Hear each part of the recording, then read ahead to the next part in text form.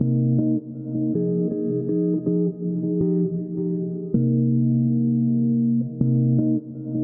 evening and welcome to Fashion Mode, a brand new fashion show for World Radio Paris, brought to you in association with Force Magazine. I'm Charles Daniel MacDonald, and I will be hosting the show exclusively for World Radio Paris every other Tuesday from 8 to 8:30 p.m. We're going to be starting off by having a look at the most recent run of international fashion weeks for Spring-Summer 2019, and here I'll be explaining why Paris, as always, sets the scene, what you can expect to see on the streets of the capital for the new season, and the influence that the French designers and fashion houses have had on this divergent international industry. The hot topic this Paris season has been Hedi Slimani's first show for Celine. Around the shows, people have been reading reviews of that collection like never before, feeding a fashion debate about the female gaze fueled, of course, by the contrast between Slimane and the predecessor Philippe Filot's work. He stayed true to the personal aesthetic that he has held on to since the mid-2000s, cemented during his time at Saint Laurent, from the sliding cubic mirrored box at the root of the runway to the special commission soundtrack and a show that read like retail perils on a string. Slimane recreated this signature show format for Celine. The models were typically skinny and scouted for the occasion. Tiny little rock and roll suits roamed the runway en masse. Little poof super mini prom dresses with ballooning off-the-shoulder sleeves painted the final evening wear picture. It must have been a strange season for Antonio Bacciarello, who took over Saint Laurent from Slimane just around 2 years ago, but he has still retained the silhouette. And many of the carryovers he established at the house. On paper, Vacciarello's show was a history lesson in Yves Saint Laurent's archives, but these days associations are fickle. A hussar jacket with passemiere may read as a 1970s Yves Saint Laurent to one person, and as British indie bands from the 2000s to another. Fashion's very subjective that way. The evening segment proposed swimming costumes for martini time. These were wrapped sparsely around the body and cut so high around the hips they could almost have reached the plumed nipple covers standing in the dresses at exit 51. The shorts are very me for Saint Laurent, the designer quipped when asked about these scanty minis.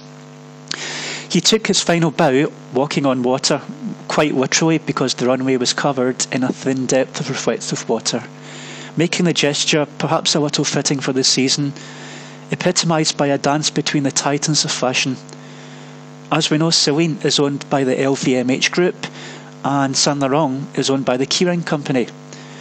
And around the Paris runways, the two competing conglomerates continue to have their say in the big conversation. For so long, people have defied my work saying I was empowering women. It's an intuition I've always had, so why should I not take on that criteria to design this collection only? This is not a narrative collection. This is about my obsession with empowering women, dressing them. I think I've been doing that for many, many years. Nicolas Ghesquière said this about his Louis Vuitton show, which proposed a rather armoured Joan of Arc silhouette for his version of new female empowerment.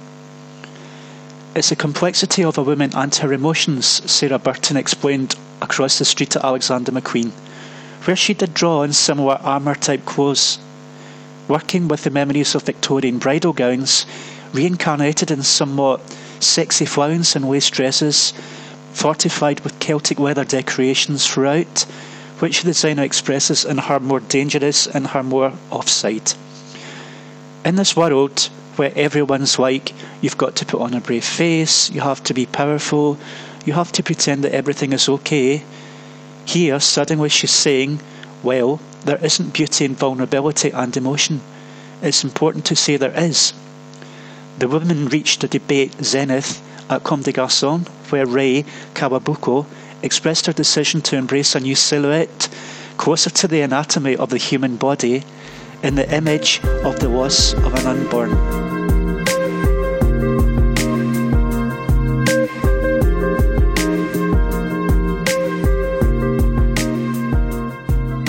Her collection featured gashes across the front of richly adorned black double-breasted coats and dresses worn by female models, with their abdomens heavily padded to resemble pregnancy. Maria Grazia Chiuri, who has branded herself as fashion's feminist designer, opened Paris Fashion Week with an impressive dance performance choreographed by Sharon Eyal. I tried to speak more about experience and less about clothes, Chiuri said of the theatrical experience. Was she saying the show overrules the clothes? It's the reality. In order to move a couture brand into the future, you have to ask yourself, what does fashion mean? What does fashion mean to you today? And I think we're living in a revolutionary moment where it's so important for us to use creative directors to actually reflect and work in harmony with the designer to reinterpret the future of the fashion system. Uphill at Gucci, Alessandro Michele has mastered the fashion theatre from day one. He moved to show to Paris this season and took out the fabled Le Palace nightclub and theatre in Montmartre. It was a perfectly suitable choice for his underground elves, but it was the noticeable progress of Michele's plentiful shtick and in his bold styling moves that made this collection more compelling than his usual theatre. Jean-Paul Gaultier put men in skirts some 30 years ago, but the moment Michele sent a buzz-cut boy with tattoos and tennis socks in a swanky baroque print scarf dress and a big backpack, it felt monumentous in a brand new way. It helped to fuel his most sexually loaded collection to date, which had men in super low-cut leotards and leather and rhinestone dance cups. Gender non-conformity became a big theme during the week, with Givenchy, where Claire White Keller mirrored her women and man in each other's images. Then, most of all, at Maison Margiela, where John Galliano imbued his first fragrance for the house, Mutiny, with the values of the new generations. It's the courage of standing up for what you believe in, he said in a podcast about the fragrance. Fronted by a group of non-conformist ambassadors who have all battled views in relation to identity and appearance. When they come to a house, they want to know what the house stands for before they can buy into it. Galliano said this about the millennial and Generation Z consumers that are such hot property in fashion these days.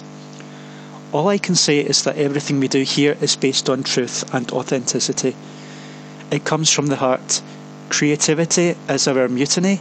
Creativity is my mutiny. Informed by his Maison Margiela haute couture collection in July, Galliano's co-ed ready-to-wear show proposed a new way of dressing for the non-conformist generations. This was expressed specifically through intricate cuts and techniques which implement the memory of one garment into another. Here, a skirt cut with the motif of a jacket became a cape, while an image of swimwear was bonded onto a lace dress worn by a boy. It underlined the importance of pushing fashion, not just as a message and theatre, but through reinvention and cuts. Balenciaga joined that mission also by suggesting a new way of wearing tailoring, fluid over the shirts by Demna rather than the traditional blazers, were roughly styled with matching trousers, and they weren't just aesthetically appealing, but just right for a casual era of dressing where women and men still want to look put together. It's comfortable tailoring with no shoulder pads. You don't need to wear a shirt because the shirt has been transformed into a jacket in order to be able to dress a new generation in tailoring, he said. Rooted in haute couture, where all the development happens, it echoed the approach of Piccioli, who showcased his best Valentino ready-to-wear collection to date, transforming his haute couture into everyday garments, quoting, "I think today the real freedom is to be whoever you want to be, wherever you are. You don't need to escape. I don't like to escape," he said for the collection, which he got a standing ovation for. "I'm not looking for big efforts on the runway. It's a moment now when you have to show the real fashion, and that's something Paris most certainly did for Spring-Summer 2019.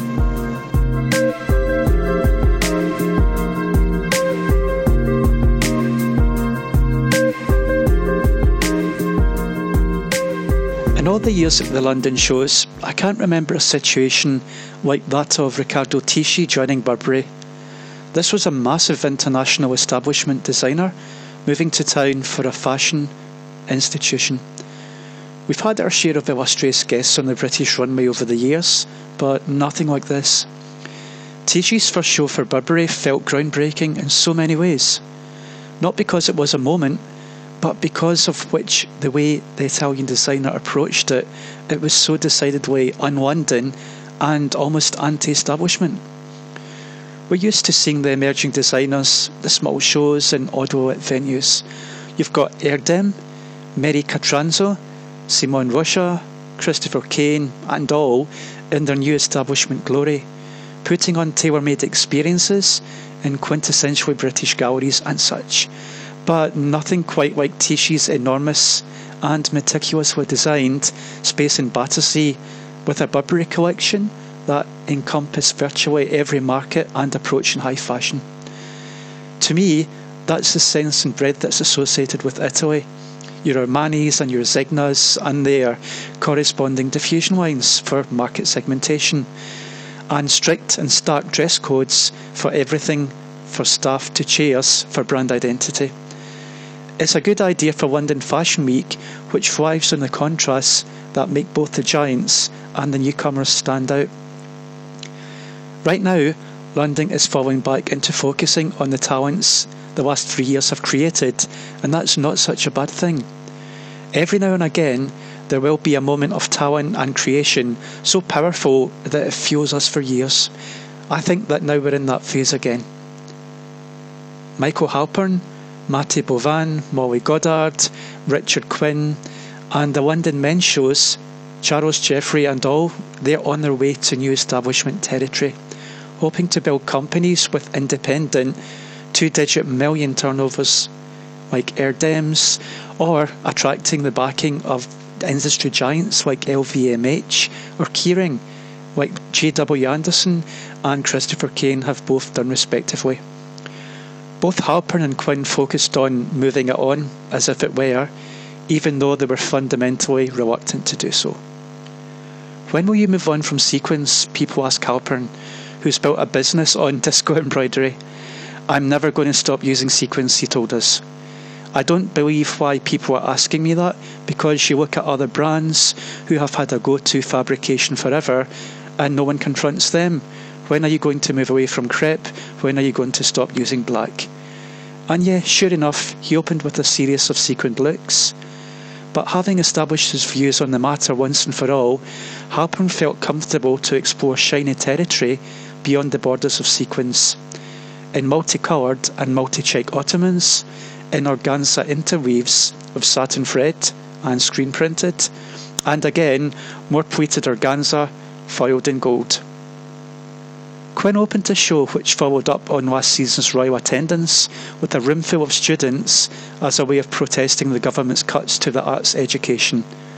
With gimp masks and florals we associate with him, but the familiar soon transcended into a refined, dainty, and at times still dark, macabre take on the codes of haute couture.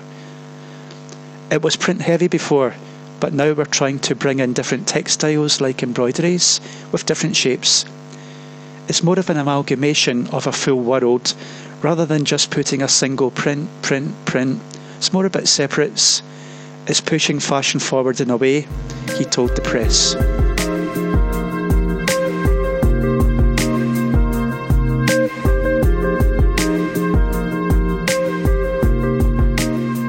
For Mary Catranzo and Victoria Beckham, who were both celebrating the 10th anniversaries of their brands, it was more of a question of looking back in order to move things on. Catranzo showed an impressive collection, cleverly based on the idea of collecting a theme that she used to reference her own archives in new looks in a way that's never been done before. This felt a bit like Mary's greatest hits. It was as emotional as Beckham's Dover Street Bonanza, which saw her ease into an amplified sense of evening wear, and it felt new, while paying homage to the power-tailing and architecturally constructed dresses that she took from her Wags to Riches. Sorry, I couldn't help myself. There's no particular season that has inspired the collection. What we realised looking back on the last 10 years is that we've established some really strong codes. So what you see in the collection is masculine, feminine, the celebration of the female form, of colour, of strong codes, Beckham quoted Vogue.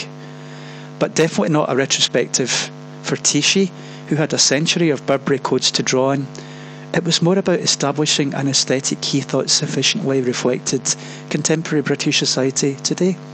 So he ticked all the boxes of what might be, from ladies to rude boys. Quotes, "I was obsessed with all things that England hasn't got. You've got the Queen and you've got punk. You've got skinheads and the Victorians and the freaks," he said. "I was the first one to bring streetwear into fashion," Tisci noted, referring to his pedigree at Givenchy. Now, I think fashion has gone too street. You can dress the mother, you can dress the daughter.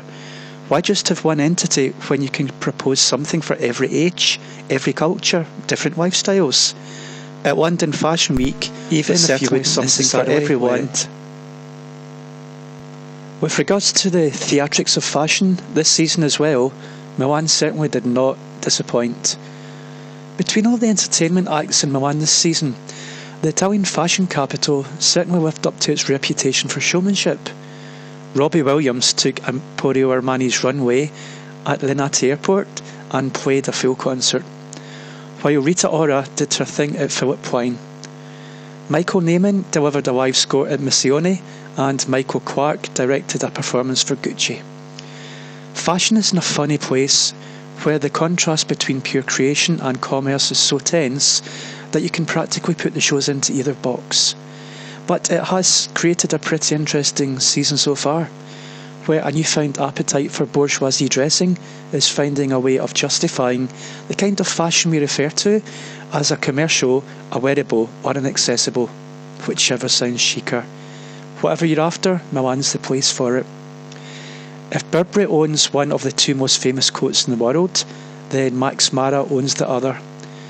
Ian Griffiths confidently sent out a collection of the beige and camel stuff that makes a bourgeoisie heart grow fonder. And for anyone who grew up surrounded by the women in these coats, there was a familiar charm to it. It has a comforting sophistication Salvatore Ferragamo's menswear designer Guillaume Milliand offered, after he and Paul Andrew presented a co-ed collection that rifled on these same ideas. Stella Tennant, who's having a major moment this season, opened the show in a grey chromatic A-line leather skirt and a sand-coloured t-shirt with big Michelin 1980s boots, seemingly worlds away from the waves of alternative lifestyles and young generations which are revolting against the conformism that the full fashion media landscape has these days. Fendi joined in on the beige, proposing a wardrobe, Silvia Venturieri, called functional clothing, not just for the occasion, but we wanted something for everyday life. The normal Fendi man, the active woman, a real wardrobe, she was quick to explain.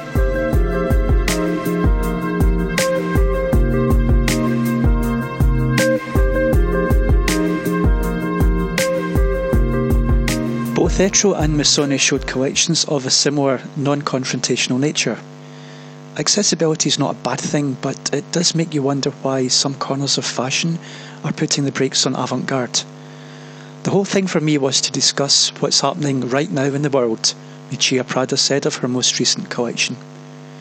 We wish for freedom, for liberation and for fantasy. Then, on the other side, there's an extreme conservatism that's also happening. I wanted to represent the clash between these two opposites. That's what's really happening in the reality out there. She detected the cliché codes of the left and the right.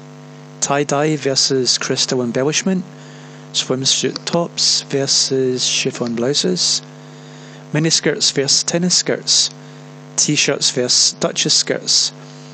I tried to break the rules, she said, and she wasn't simply referring to formal codes. When it's too much, no one will embrace it. Too much fantasy, too much craziness. Perhaps that answers the question. Designers today are looking for a golden middle between the poles of creativity to which we can all relate and to which we can all buy into. Dolce & Gabbana and Versace approached relatability through sprightly and diverse casts of supermodels. There were models of all ages, almost like the Golden Girls, and in the former cases, women of all sizes were finally recognised. That was echoed at Marni, but you couldn't accuse Francesco Riso of assimilating into the season's climate for the bourgeoisie dressing. Between his sea blue bustier and skirts scattered with hand-painted white polka dots, interwoven with scarf-like printed silks of Greek statues, and vivid red brushstrokes, then Frankenstein's monster, bustiers in fleshy leather, Marni was a creation all the way, with everything in it. I imagine this remote future with all these dishevelled nymphs or 3D Amazons, Riso reflected, creatures of a genetically modified Olympus. Fashion might well be in a functional place fit for commerce right now, but there'll always be a Mad Hatter somewhere within the crowd. Last but not least, speaking about crowds, and after the exodus of brands from the New York Fashion Week schedule in recent seasons, it was ironic that this week's major theme should be Wanderlust. I mean, it doesn't exactly encourage designers to stay put, but with the return of Rodarte and Proenza Schouler, who had gone all haute couture and fancy in Paris just last year, the American fashion capital has had less to worry about this season. Rodarte happened to be the best show experience I saw in New York. For everything that went against it, there was torrential rain, an outdoor symmetry venue that couldn't be changed. It wasn't the warmest and most authentic display of emotion in a fashion week. It often felt a little cold. Kate and Laura Mulnevy are the romantic fairy tale exception to the streamlined wham bam thank you ma'am mentality that often reigns within New York.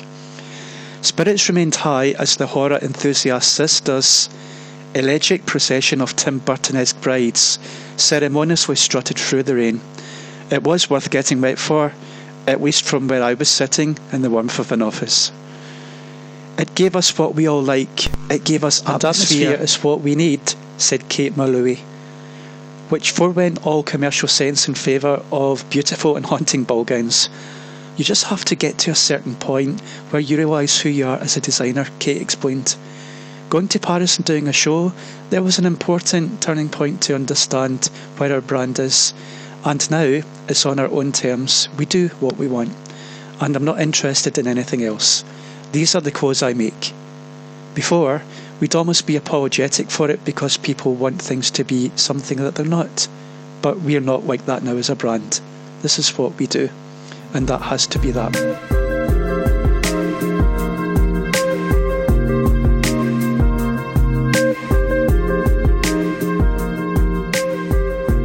Concluding at New York, all eyes were on Ralph Lauren, and he didn't have to talk politics.